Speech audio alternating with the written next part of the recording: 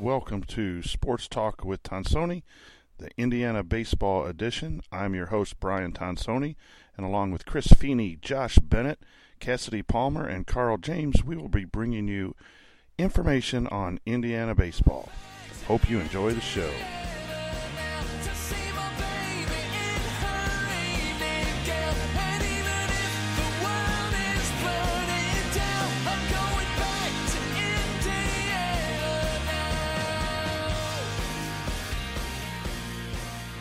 Welcome, everyone, to Talking Hoosier Baseball. I'm your host, Brian Tonsoni, and what a week the Hoosiers had. Another 4-0 week, sweeping the weekend series against Northwestern. And we'll go through these games here real quick for you. The midweek game against Indiana State, the Hoosiers cruised to a 6-1 victory. They scored 5 runs in their last 3 at-bats, breaking open a very close game. Tim Herron got the start on the mound. He only gave up 1 run. Tommy Summer got the win. He pitched the 6th, and B.J. Sable came on for 3 solid innings, getting the save without giving up a run. The offense was led by multi-hit efforts by Matt Gorski and Justin Walker, who broke the game open with his tie-breaking 2-run double, and it was good to see Jeremy Houston had a 2-run triple in the game as well. Moving to the weekend, 3-game set, doubleheader played on Friday due to the weather. The Hoosiers defeated the Wildcats 12-0 in the opening game behind an excellent pitching effort by Jonathan Stever. He went 7 scoreless innings. Grant Sloan came on to finish off the Wildcats with 2 scoreless innings. Matt Lloyd, again, loves to hit against Northwestern, hitting 2 towering home runs. Also homering were Ryan Finman and Matt Gorski. Lloyd had 4 RBIs. Feynman and Gorski added 3 RBIs each. Logan Sowers, Drew Ashley, Scotty Bradley, and Jeremy Houston had 2 hits on the game. Game 2 was a different kind of game. In one of the most exciting games of the year, IU won in a comeback fashion, scoring 5 runs with 2 outs in the bottom of the 8th to win the game. A tough game through 7 innings saw Northwestern plate 2 runs, and IU could not find a key hit, often stranding runners on base. But Paulie Milto battled all day and kept us close, going 7 innings, and in the bottom of the 8th, Jeremy Houston hit a shot on the ground out of the reach of the second baseman to score the 2 runs that tied the game. Logan Kalitha followed with a game-winning 2 RBI single to right. Cal Kruger, on in relief, picked up his 7th win on the season. And so Game 3, going for the sweep, the Hoosiers scored crooked numbers in 7 of the 8 at-bats in garnering a 22-1 win on Sunday. The game was never in doubt. Cam Beecham picked up the win to go 4-0 on the season. He went 5 innings, striking out 6.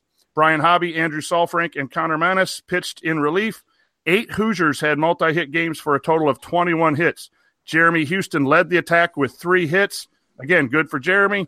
Sam Crail, Lauren Eustace, Sowers, Kalitha, Ashley, Gorski, Bradley, all of those dudes had 2 hits on the day. Sowers and Bradley went deep, as did Wyatt Cross for his first IU home run. And Indiana sweeps the Northwestern Wildcats to go 4-0 on the week, and now are 26-6 on the season, 20 games over 500, and 6-2, and in 3rd place in the Big Ten. It is now time for our Hoosier highlights. Josh, what a great week. It's been a great season. Share with everyone your Hoosier highlights. All right, thanks, Brian. I'm going to talk about the team's versatility all week long. I'm usually one to harp on chemistry and having the same guys at the same spots, but this week it proved it paid off. What Coach Lemonis has been doing, mixing guys up. We had 4 different guys playing third base, filling in for Luke while he's out injured. Colby Stratton, Justin Walker, and Drew Ashley all played third base, and there wasn't a single error committed at third base, so that was really big. And then the offense of the middle infield, we had 4 different guys playing between short and second. Matt, Justin, and Colby had time at second base, and Houston played short all weekend. But offensively, those 4 guys, when they were playing second base, they were 15 of 30 with 11 runs scored, 13 RBI, 8 walks, 3 doubles, a triple, 2 home runs, a sacrifice fly, and 3 stolen bases. So the offense up the middle was strong, and then the defense at the hot corner with our primary guy out was solid. And Josh, I will also add, I think the middle infield defense with Walker at second and Houston at short, again, gives us the best chance to solidify things up the middle. And we had a solid week defensively. Gave up one early in game 2 on a pickoff attempt, but it was one of the better defensive efforts, and it's nice. So we've been talking all year long about solidifying that infield, and we have done that and picked up for one of our better players while he's out with the boot on his leg. So a great highlight there. Carl, what is your Hoosier highlight for the week? Great starting pitching in all 4 games. Heron and Beecham each go 5 innings. Stever and Milto each go 7. The Hoosiers are now number 2 in the country in earned run average and runs scored against. The inning depth this week from the starters is great because we're going into a 2-game midweek, and there are plenty of rested arms available to go. It also means the Hoosiers are prepared for the Big Ten tournament and NCAA regionals. These are both events that can really test a team's pitching depth, and to get 5 great starts in a row is just fantastic.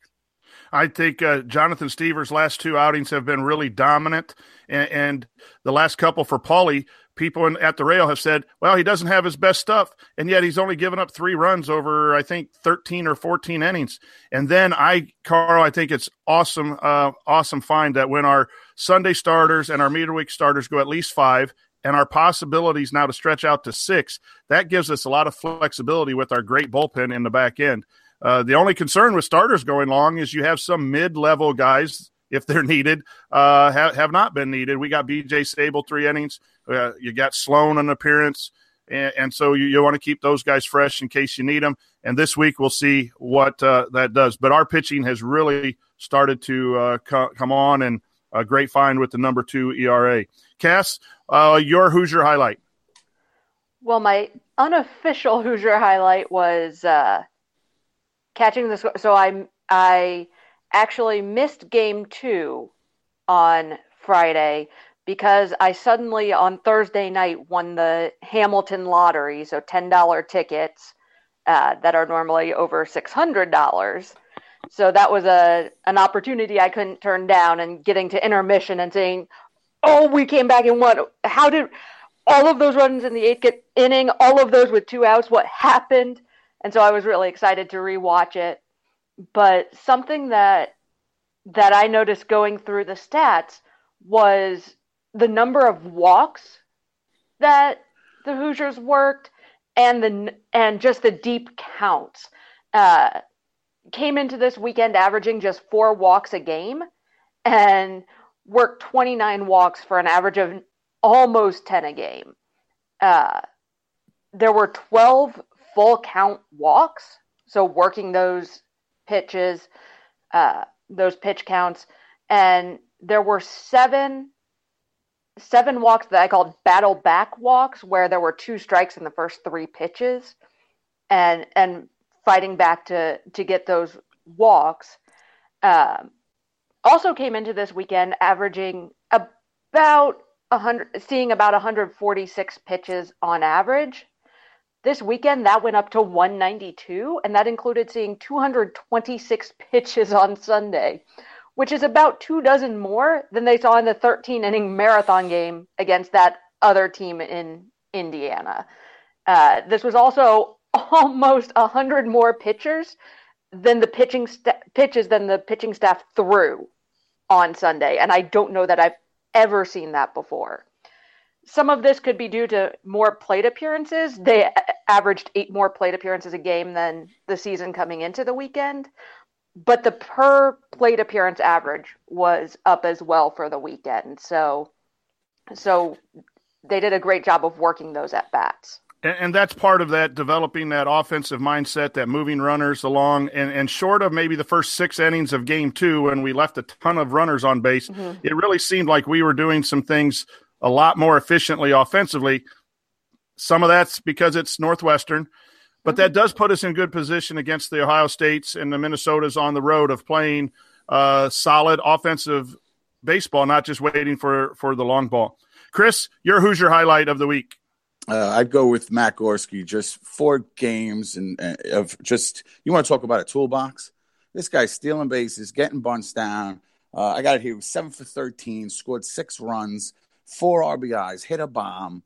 The guy, he's really, I feel like he's quietly having an amazing season. How you quietly could hit 348, I don't know. But I feel like Gorski is doing that because it's just he can do everything. Like they say 5'2" player in scouting, but he really does. The guy plays a great left field. He's baseball smart. And to watch him shine basically all 4 games, I mean, he had something of all of those wins. And it's exciting to see as a sophomore. I mean, to be able to really count on a guy for that many different aspects of a ball game, definitely a Hoosier highlight for me, Matt Gorski. Yeah, Matt is so much fun to watch because of all of those things you mentioned, and he can do everything to help your team win, and he displays that on a weekly basis. And it's nice, too, like he's in the Big Ten play. He hadn't gotten a lot of hits, but he's there defensively. I love his arm in the outfield, too. People aren't running on Gorski, and that's nice to see. My Hoosier highlight, there were several of these. Drew Ashley had an at-bat in that 8th inning. We had runners on second and third, down 2, and he was 0-2. And there were a couple pitches that were really close, and he had to check his swing, and luckily the men in blue made the right call that time. And he worked an 0-2 count to a 4-2 walk to load the bases to set up Jeremy Houston with the game-tying hit. And it's not an at-bat. It'll register as no at-bats and 1 run. I think he did come across to score later. But those are plays that are team plays. And we need those as well as we need the home runs and the big hits. And then the other highlight, a couple other highlights for me is Jeremy Houston, now back over 200 batting average. I think I read something at 224, very close to that. On the face of it, it doesn't look like he's having a great year, but he was down in the 150s and had an outstanding week. And I just love the way he plays defense. It looks like he's playing better defense and more confident at short, and I think that solidifies our team defensively. And there's a comeback. And then the year comeback is Scotty Bradley after being injured and redshirting last year. Just continues to rake and hit the ball all over the place. And it's just so nice to see a kid like that who struggled and was a team player last year and giving up a season to get better, not have a great start to the season, but now it's hard to take him out of the lineup, right-handed, left-handed, whoever's pitching. Scotty Bradley is a big part of that, a big part of what we're doing now. And the other thing is the IU offense erupts, and one of our best offensive players is injured and in a boot. And I really like the way we have covered offensively and defensively for the injured Luke Miller. So that's my highlight, and it is now time for the most difficult thing ever. When you score 40 runs and you hold a team to 4 and you beat an in-state rival and go 4-0 and are the number 8 team in the nation, you've got to pick 3 Limo hats. Chris, I do not envy your job this year, buddy. I'm not going to give you one problem. I am going to agree 100%, and then I'll just add to it with the cheese hats. So there you go. Good luck. Who are your Limo Hat Award winners this week? Well, this week is absolutely the hardest week. There's just so many. For each one, too. It's not like, okay, this one's really hard, but I know the other 2. All 3 of these this week were real difficult and real close. We'll start with the defensive Limo hat. Again, this one was real close, too. But Logan Sowers is going to get this one for hosing that guy out at the plate from right field. What a throw. I love seeing that. When outfield assists, they're special. They don't happen a lot. And to see him gun that kid down at the plate, real special. So Logan's going to get the defensive player Limo hat for this week. For pitcher of the week, we're going to go Paulie Milto. All right? This guy, 3 hits. Not 1 hit after 1 out in the 3rd inning. He gave up a hit to the leadoff batter in the 1st inning. A guy came in to score. There was an error, whatever the case, unearned run. 2nd inning, I believe he struck out the side. 3rd inning, he gives up back-to-back hits. They get their 2nd run. He does not give up another hit the entire game. He goes 7. I think a couple guys might have gone on base, but they went from hits, maybe a walk, whatever the case, maybe an error. But 7 innings. And we talked about it last week with that other team, the team near the Wabash River, when they would load the bases and not score and then take the field and the momentum would change. Or they would load the bases and only get 1 run. Well, Milto was facing that back-to-back. We kept leaving all those guys on. And what would Milto do? Get us right back in the dugout 3 batters later. No hits, nobody on. And eventually, it took a while, but eventually we had the beginning to take the lead. Chris, I'm going to interrupt you there. I think Sure. that is fantastic because we've had discussions at the tailgate when it's real tough. What impacts winning the most? And I think your selection of Paulie Milto, we had great efforts on the mound. Stever had a great effort on the mound. BJ Sable with the save in the midweek. But right. Paulie's battling impacted winning because it kept us close. And we were able to come from behind. And that is not easy to do. And while the other pitchers had great efforts, we won 12-0 and 22-1. Paulie's effort really impacted winning. And that's what we're kind of trying to do a little bit with these awards when they're close. So Absolutely. That's tough, but good call. Well, sometimes you just have to find something to differentiate the players. Now, this one, I love this one. I love that he has it. I love that he's back. He was one of my favorite players last year. Jeremy Houston gets the Offensive Player of the Week, Lima, had this week. I got a couple stats here. 8 for 15, 6 RBIs, 3 runs scored, 2 walks, a triple, and, of course, that 2-out hit in the 8th inning to tie the game. He just has really come back from, straight up a benching, right? He loses his job. He's sitting on the bench. And now he's back. He's got swagger in the field. Again, he didn't get the Limo half of defense, but he was certainly in the running. He's got that swagger back in the field. And I really think it shows a lot about the coaching staff because they are right on him, right? They're helping him. He's able to come right back from this confidence being low, possibly from not playing well. And that goes a lot to Lemonis, and that goes a lot to Cheese and the coaching staff. Now, if Houston can't come back, that's like if we lost him for the season, if this kid wasn't playing the way he was, I think that goes a lot to Lemonis because he has to be able to make sure he could bench a guy, let him sit down and watch, and then come back. Again, Lemonis' name has come up a lot lately in articles and stuff like that. D1 brought him up as far as coaches who need a raise. He needs an extension. You know what I'm saying? It has to happen. I think Jeremy Houston coming back from this particular situation is a perfect example of why we need Coach back. Next year's his last year of his deal. He can't start next year with that being his last, year on his contract. Extend him. You know what I'm saying? Make an offer. Pay the man his money. And those are the Week 3 Limo hats. We have Offensive Player of the Week, Jeremy Houston, Defensive Player of the Week, Logan Sowers, and Pitcher of the Week, Paulie Milto.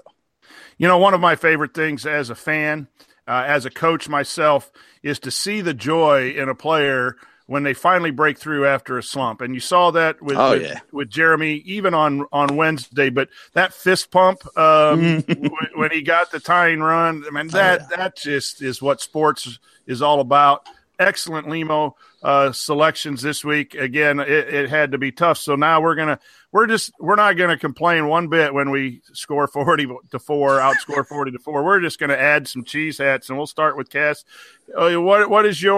Who would you add cheese hat from this great weekend? Yeah, so the one that I picked out was Matt Lloyd because you've got the home runs, which are always fantastic, but something that, thanks to the suggestion of Steve Lloyd, his dad, I looked back through a season and a half of scorecards and saw that Sunday was the first time he has laid down a sacrifice bunt.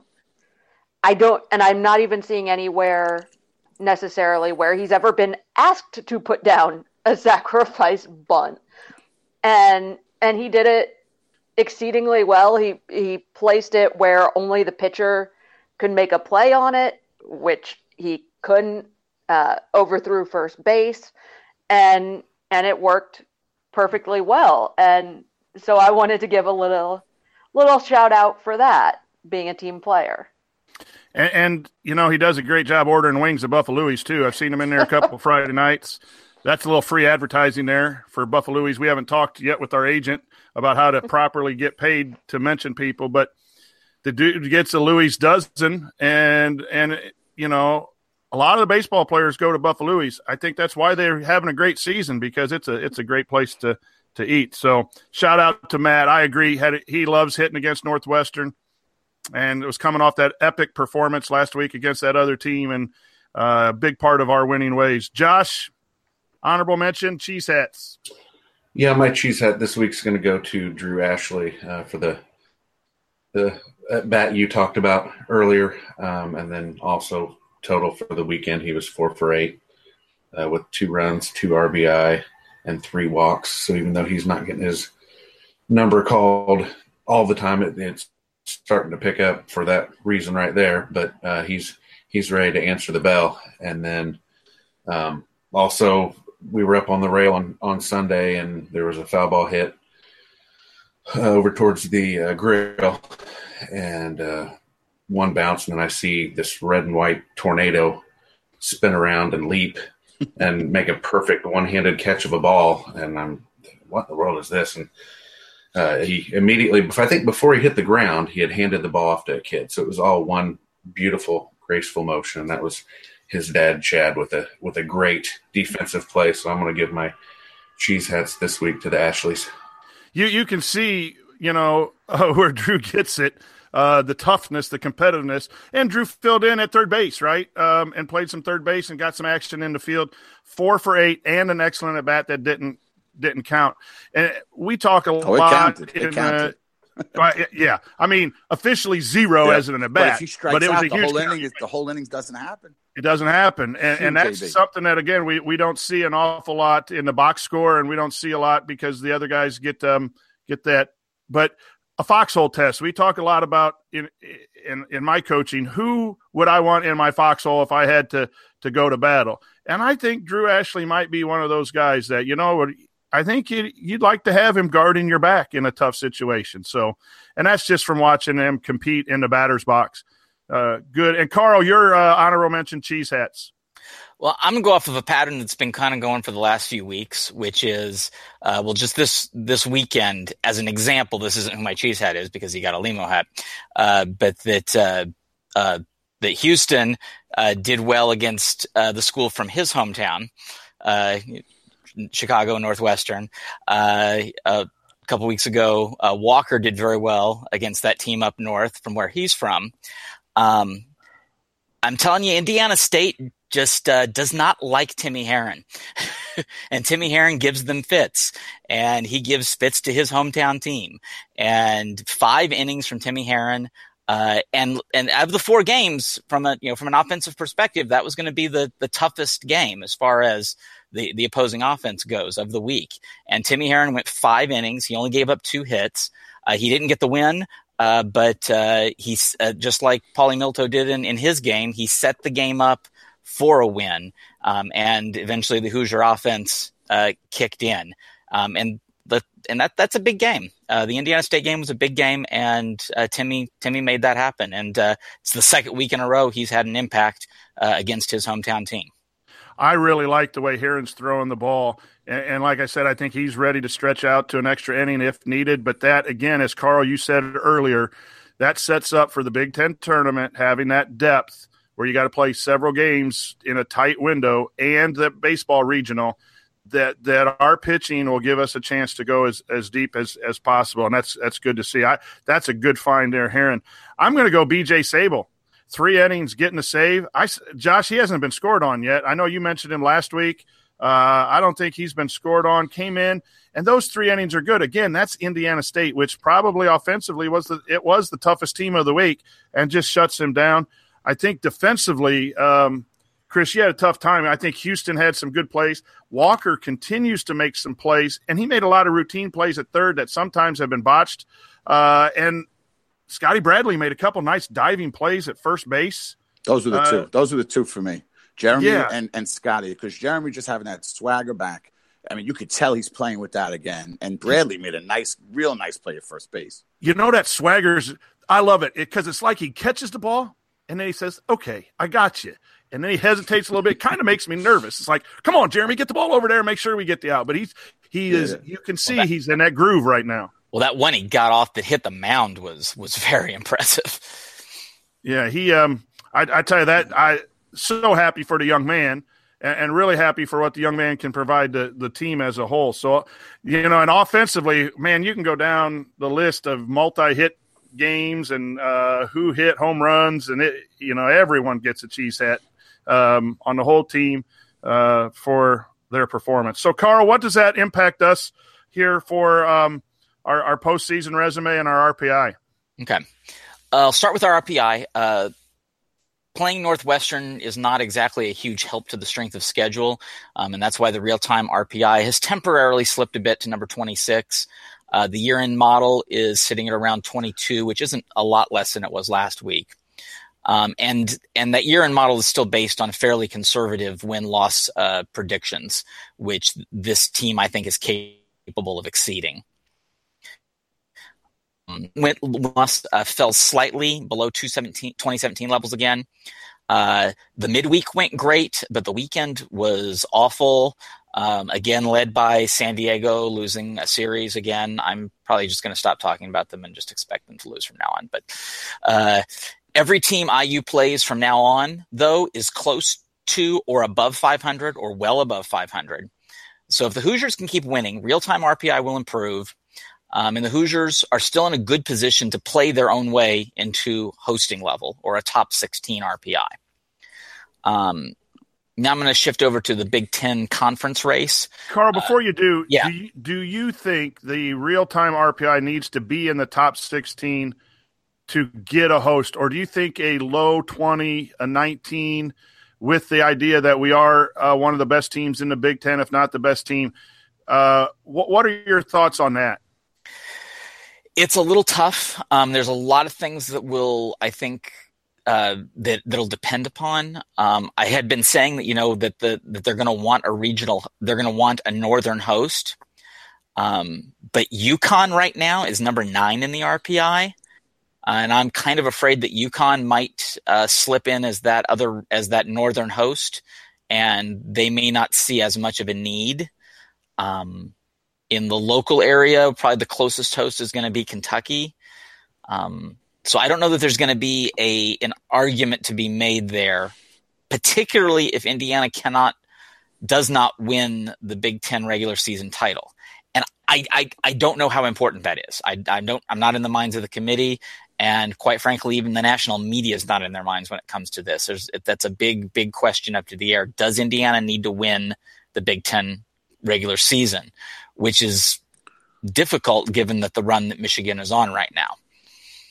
Yeah, I understand wholeheartedly what you're saying about winning the Big Ten, but I think if it came down to Michigan winning and beating us by a game or two, and then looking at the whole resume, from a bracketology standpoint, IU's resume blows away Michigan's resume. And again, I find it hard to believe that if we get to 40 wins, which is 14-6, which is not impossible, and we're sitting at 40-12 and been ranked in the top 10 for 4 or 5 weeks. I know the rankings don't mean anything, but I think we'll at least be in consideration for a host down the road. So, all right, going back to Big Ten predictions. Currently in 4th place. As the old saying goes, in the poker game of Big Ten baseball, weather is the rake.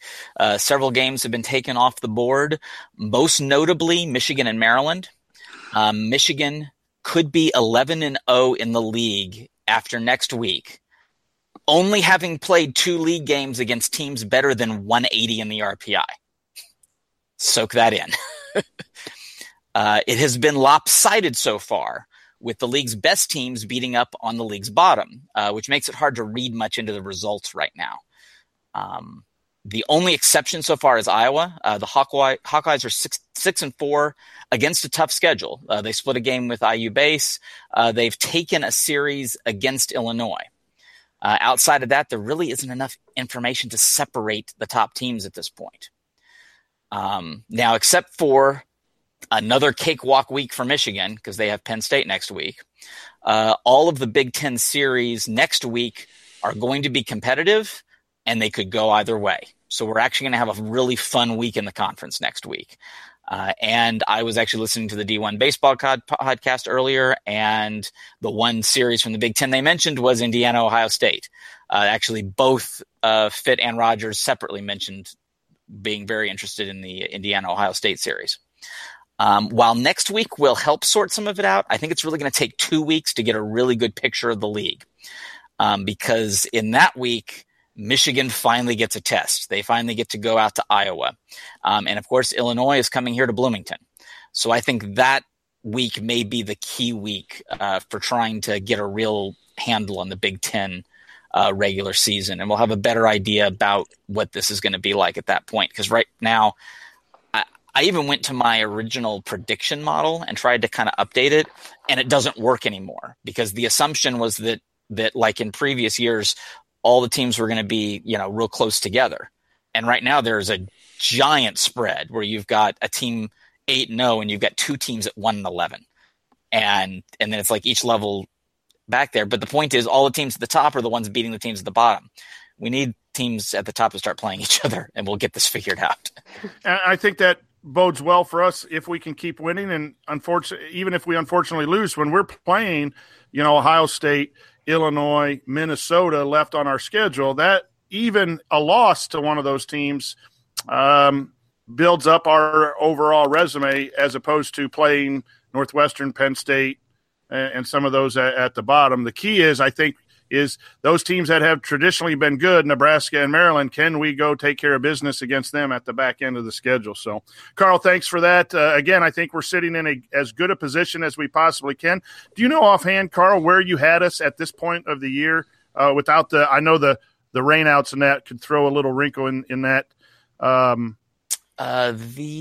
don't have it right off the top of my head, but I would have to say we're probably just a tad bit ahead of that pace right now, because that was kind of more based on just getting into the tournament. And right now I have very, very few fears about regional qualification. We're really talking about hosting now. So I'd say the team is ahead of that pace, although the win total might be less because almost all the games that got canceled I was expecting to be wins. Yeah. So what have we lost, 3 or 4 games? Yes, we've lost 4. So we could be 30-6, but I think most of us would not have predicted after 36 games to be 30-6. Yeah.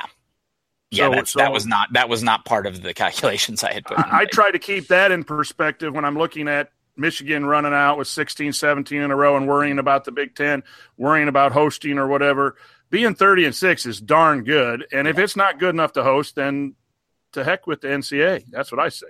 I mean, I think I have a good feeling. Let's just keep winning and making a moot point. Cassie, your thoughts on some key stats for this week? Yeah, so one of the things I was interested in was seeing how Northwestern would run, because I know we had mentioned this last week that they had stolen 58 bases, but that was in 72 attempts for almost 81%, which is nuts. And that's an average of about 2 stolen bases in 3 attempts per game. So logically, you would think they would be right around 6 stolen bases on 9 attempts in any given weekend. In reality, they were just 3 of 7 on the weekend for about 43%. And one of those stolen bases came between pitches with 2 outs. So as far as true potential caught stealings were concerned, there were only 2 of 6, so 33%.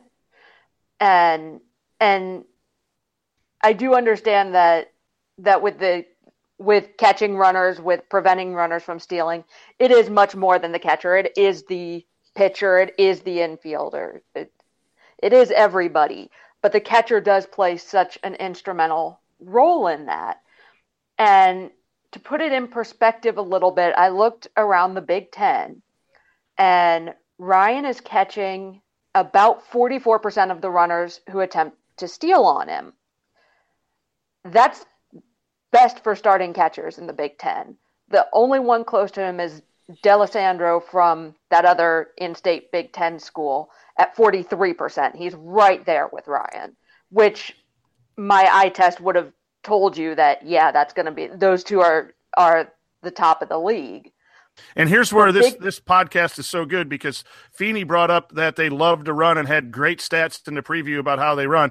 You're talking about how we caught them, and the Dikembe Mutombo finger comes out for do not run on Feynman. And Cassie, here's what I think is really good is they didn't attempt to steal an awful lot. Now, maybe that's because you're getting your butt kicked in 22-1, and you might, you need to hit the 19-run home run. But and I think fewer it speaks runners volumes. on base. Yeah, it speaks volumes to what you're saying is that teams are putting in their scouting report, let's be careful running against these guys. Yeah. You know how they have that thing, fear of missing out? I think there's fear of Ryan Feynman. Yeah. I really think there is. Because that changed their whole game plan. I saw Cassie's tweet. They changed the whole game plan over this kid. It's fear of Ryan Feynman. I think it is. Well, and to put his numbers in perspective a little more, Big Ten starting catchers are catching on average 28% of those who run against them. Ryan's at 44. And 5 of those starting catchers are averaging less than a 25% caught stealing rate, with Michigan State the lowest at just 14%. So what Ryan's doing is absolutely fantastic. Yes, it is a team effort to prevent the runners from stealing, but Ryan has been phenomenal this season, here's and a not question. just this weekend. Here's a question for the round table. Does Cassie's stats on Ryan Feynman now change the way, because we know everyone in the Big Ten watches this podcast for Cassie's stats. Does this change the fact that now, no one's going to even attempt to run, or should we give out some false statistics daring them to run into outs? I mean, this is a strategy session we might need to have. Oh, yeah. Well, this was all on Big Ten's conference stats site. So this was not these were not my numbers anyway. Because there are some, like that one stolen base between pitches isn't charged to Ryan's numbers, it's charged to the pitcher. And I don't mess with that. I don't ever get an official determination of any of those things, so I don't even try to guess.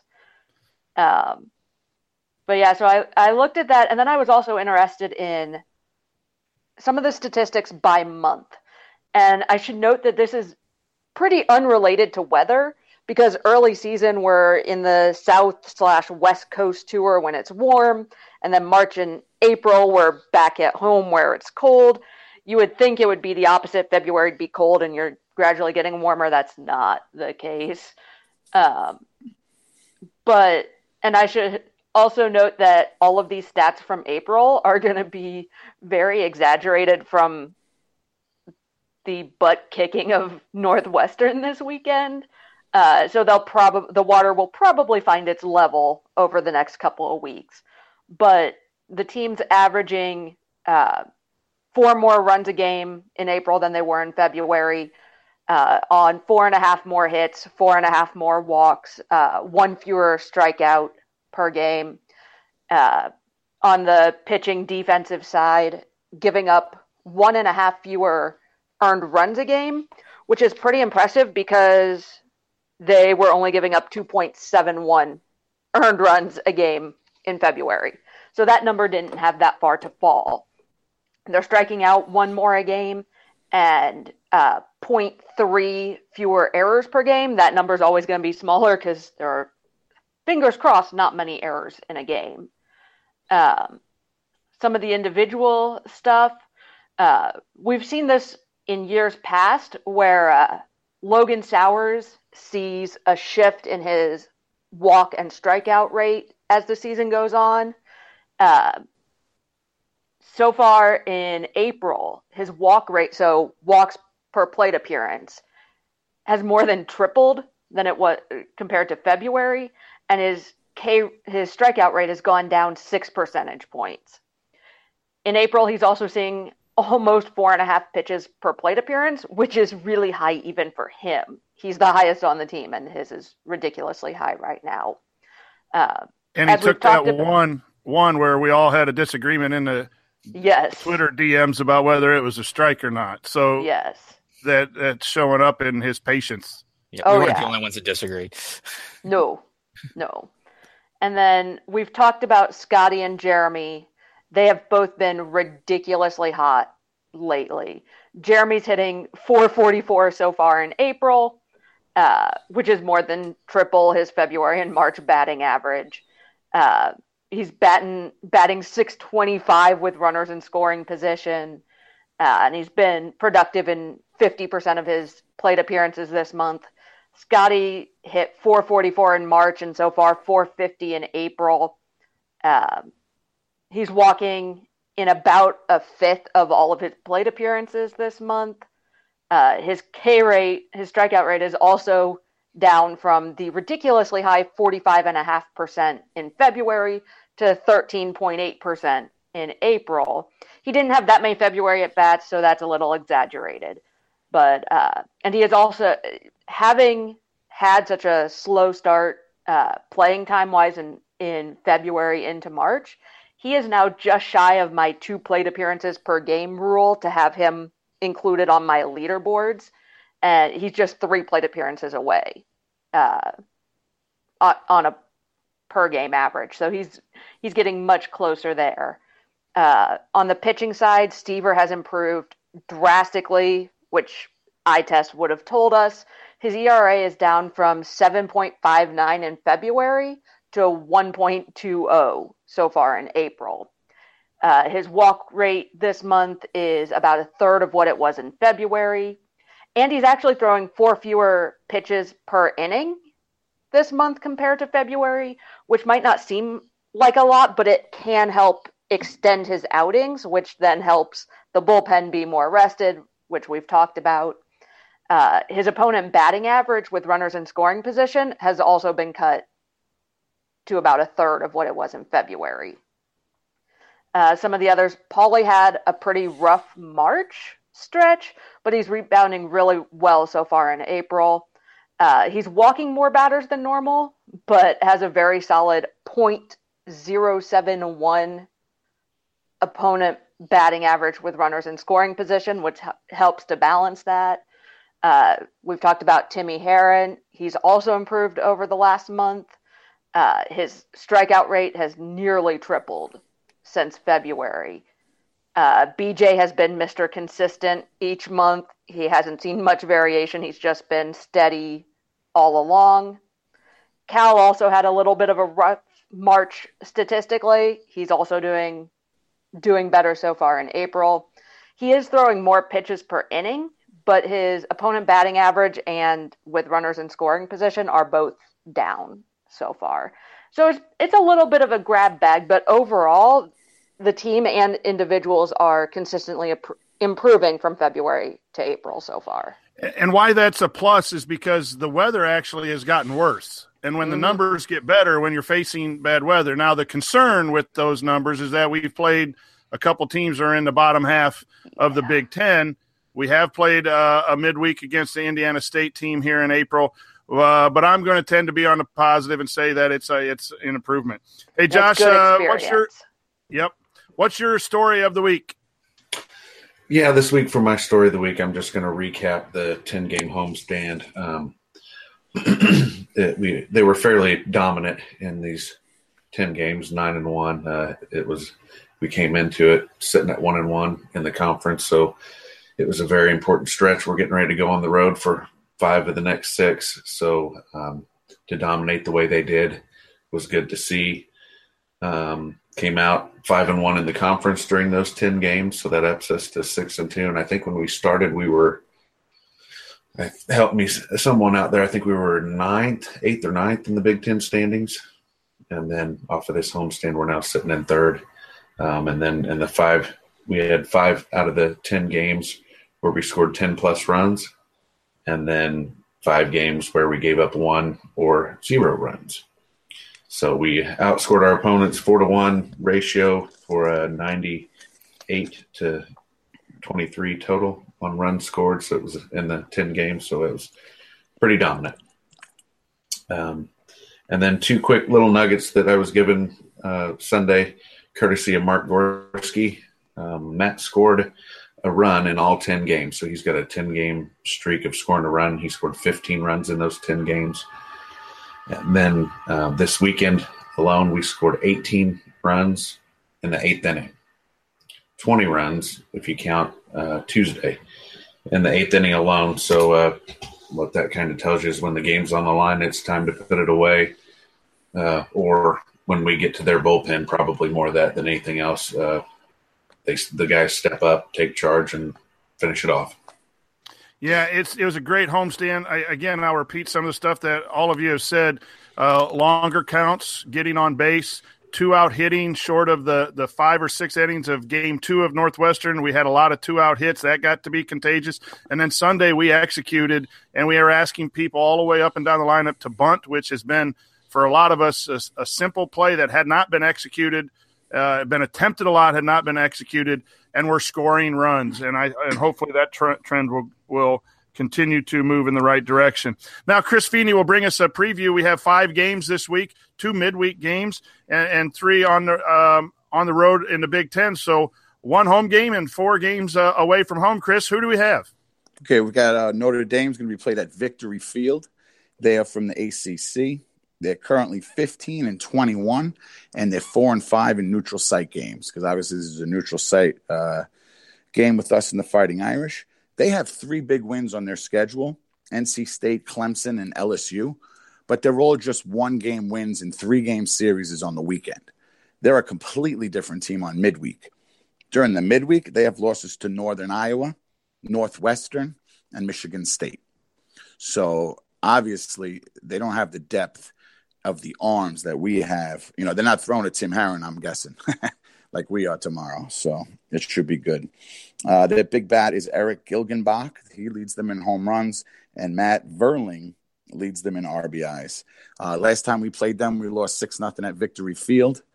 It was 2 years ago. Last year we beat Ball State. Gorski hit the walk-off. As far as – actually, I just want to bring something up. I was thinking about what you guys were talking. The best player in this team hasn't even been mentioned once. And we're in like 45 minutes in, and that's Logan Caleta. That's how deep this team is. Superman I just wanted himself. to throw that out there. I just wanted to throw that out there. He's the best player in his team. We haven't mentioned him once, and it's 45 minutes in. That's how deep we are. That's how deep of a team this staff built. And for alumni for Notre Dame, the other Mike from Mike and Mike Golick. We had Mike Greenberg last time. We got Mike Golick this time. What do you think of the color rush tomorrow night? You a fan of that, or are you afraid of the Sunday Reds? But here's the thing. I was very upset about it at first. I was tweeting out and everything, and then I remembered we already used them not on Sunday, so it's already too late. There's a Saturday game, right? Against Butler? Correct, yeah. And so until I remembered that, I was pretty upset about it. Because I was like, what are we doing? We're going to throw off the baseball gods, and we're going to jinx it. But we already played them on a Saturday. When I did remember it, then I was okay with it. So it's going to be red versus green tomorrow night. And then we got Ball State on Wednesday. That's going to be at the Bart. That's turn back the clock night. That's a fun night. We got our buddy Luke. He's going to be on the keys. He's going to be playing the organ. He's a real good guy. I've known him for years now, and he does a real good job with that. Ball State's out at a MAC. They're at an even 500, 17-17, but they're 10-8 on the road, so they're actually better away from their home field. They just lost 2 out of 3 to Miami of Ohio, and they won't be playing on Tuesday. So we're going to have, the extra game before we play them. Their big hitter is Jeff Rydell. He's hitting .342. He's got 10 doubles, 2 triples, and 23 RBIs. They also have a guy, Colin Brockhouse, 6 home runs, 25 RBIs. And their alumni, David Letterman, he might show up at the Bart. That would be cool. Him and his beard showing up. Maybe he'll come sit on the hill or hang at the rail. You never know. Letterman could be there. Finally, we got the series. I feel like we haven't been on the road in so long, but we have a road series out in Columbus, Nick Swisher Field against Ohio State. They're 24-10. They're 9-2 at home, and they're 5-1 in the Big Ten. So this is going to be a fun series. We'll see how we do taking the show on the road. Now, they are going to have a Tuesday and a Wednesday game also, so I like that. We both are on the double midweek. They're going to have Miami of Ohio and Youngstown State. It looks like they play Youngstown State all the time, like every year, because it's so close. Miami of Ohio, I don't know much about them, but at least they're playing 2 games. That I'm happy about. They're winning games this year. I know that. Who's this, Miami of Ohio? Yeah. Mm-hmm. Okay. So maybe they'll give them a good run. And then they're coming off a sweep of Penn State, and that was on the road. So that was in Happy Valley. So Ohio State's coming off that. Then they'll play the 2 midweeks, and then we'll play them Friday. Let's see. Now, part of that sweep, they outscored Penn State 25-9. But the Sunday game, the score was 19-8. So that was pretty much all the runs was on Sunday. Their big bat, Noah McGowan, 7 home runs, 16 doubles, 43 RBIs, and he's hitting 396, and he's playing every day.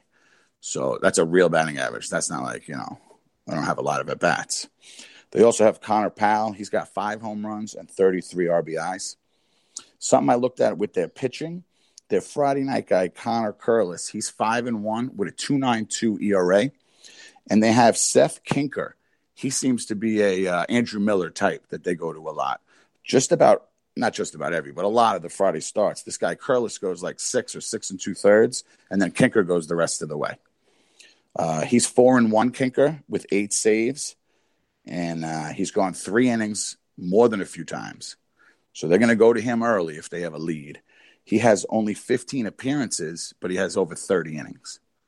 So, they shut down some games when they have leads, and they're not going to wait till the 9th inning to put this guy in. They're going to put him in 2 outs in the 6th, an out in the 7th, and then just let him roll. And then he's not done for the weekend, because I looked at a bunch of their weekends. He comes back on Sunday and throws 2 innings. So it's not like you're only going to see this kid on Friday if he has to come in. So it would definitely, I think, be good for us to have some late leads. We've come back on a lot of bullpens this year, and maybe we don't want to have to count on that out in Columbus. Let's try to, get the bats going, get out early. And, again, this team is deep. I brought it up before we started talking about this. We didn't even mention Kalita the whole podcast. He started the Saturday game, the second game, with a home run, and he drove in the game-winning runs of that game. You know what I mean? With 2 outs. And we don't even have to mention him because there's so many other people to talk about because this team has been built so well. Oh, and he's a JUCO, so they had to go and find him. People didn't even know who he was. Coaching staff, right. That must mean we have a good coaching staff. For the alumni for Ohio State, he won't be there, rest in peace, Mr. George Steinbrenner. And I think they addressed Steinbrenner year 3 of law school, if I'm right. Yeah. I'm not sure. I believe that's what it is. Year 3? Yeah, they cover that at our law school, yeah. Year 3, okay. Yeah, year 3. Year 3 of law school. And 2 other alums that actually could be there, Bob Knight. I know there's some different opinions on him, but he could be there. And the comedian Richard Lewis. Now, I'd love to sit down with. Not that I'm going to the games, but if I was, Richard Lewis is a Buckeye alumni. So that's your 5 games. Try to keep it short. I think that's the first 5-game week we're going to have, or at least that we might actually play. I think we had a couple that ended up being canceled, a few games. But let's hope these all get played. Yeah, Chris, since it's not at IU, Knight might show up. That's true. Hey, it's a big week for Indiana baseball. The 2 midweeks. It'll be a good time on Tuesday night at Victory Field. Looking forward to seeing everyone there. And then a big test at Ohio State. I think they're a pretty good, traditionally have been a pretty good ball club, and we'll see if that depth does pay off with the series win. So let's go to our final thoughts on the week. It's been a fun week. Cassie, what are you thinking about here to end the show? Yeah. So I'm thinking we're probably not going to outscore a weekend opponent 40-4 very often. That's both the level of the opponent and the quality of the Hoosiers. But both the offense and pitching are really starting to heat up at the right time. And having some of these games and series before facing the other big boys in the conference could be really helpful for building more momentum.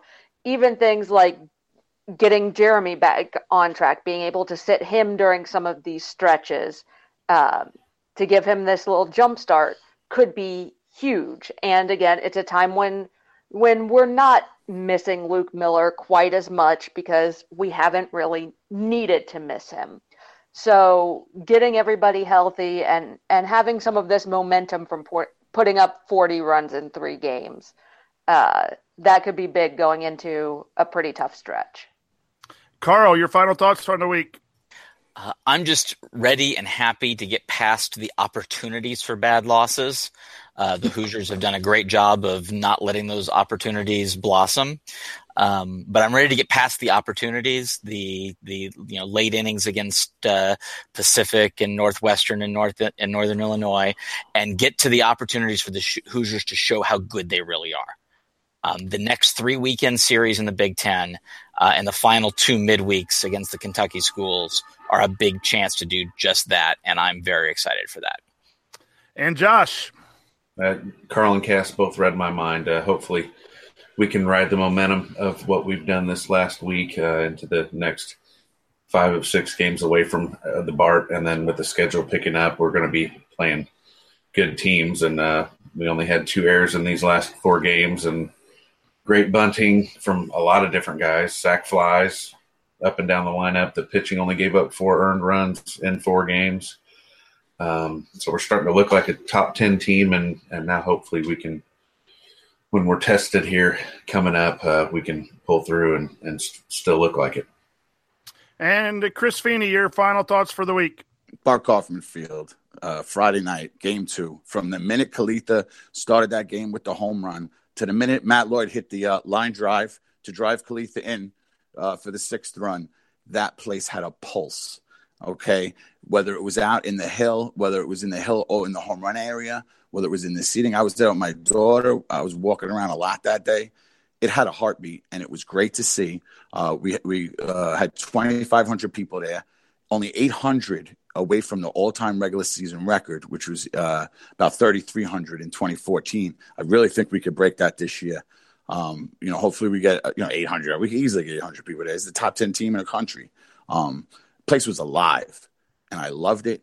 And again, I'll go in the cold, in the rain, and there's 22 people there. I don't care. But I love when it's packed like that, and definitely a fun night.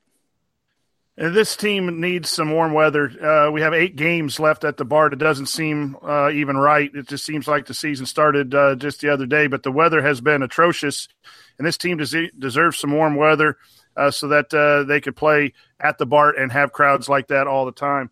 We're heading on the road. It'll be a big weekend series to be watching to see how the Hoosiers do. Hopefully they can get a couple midweeks.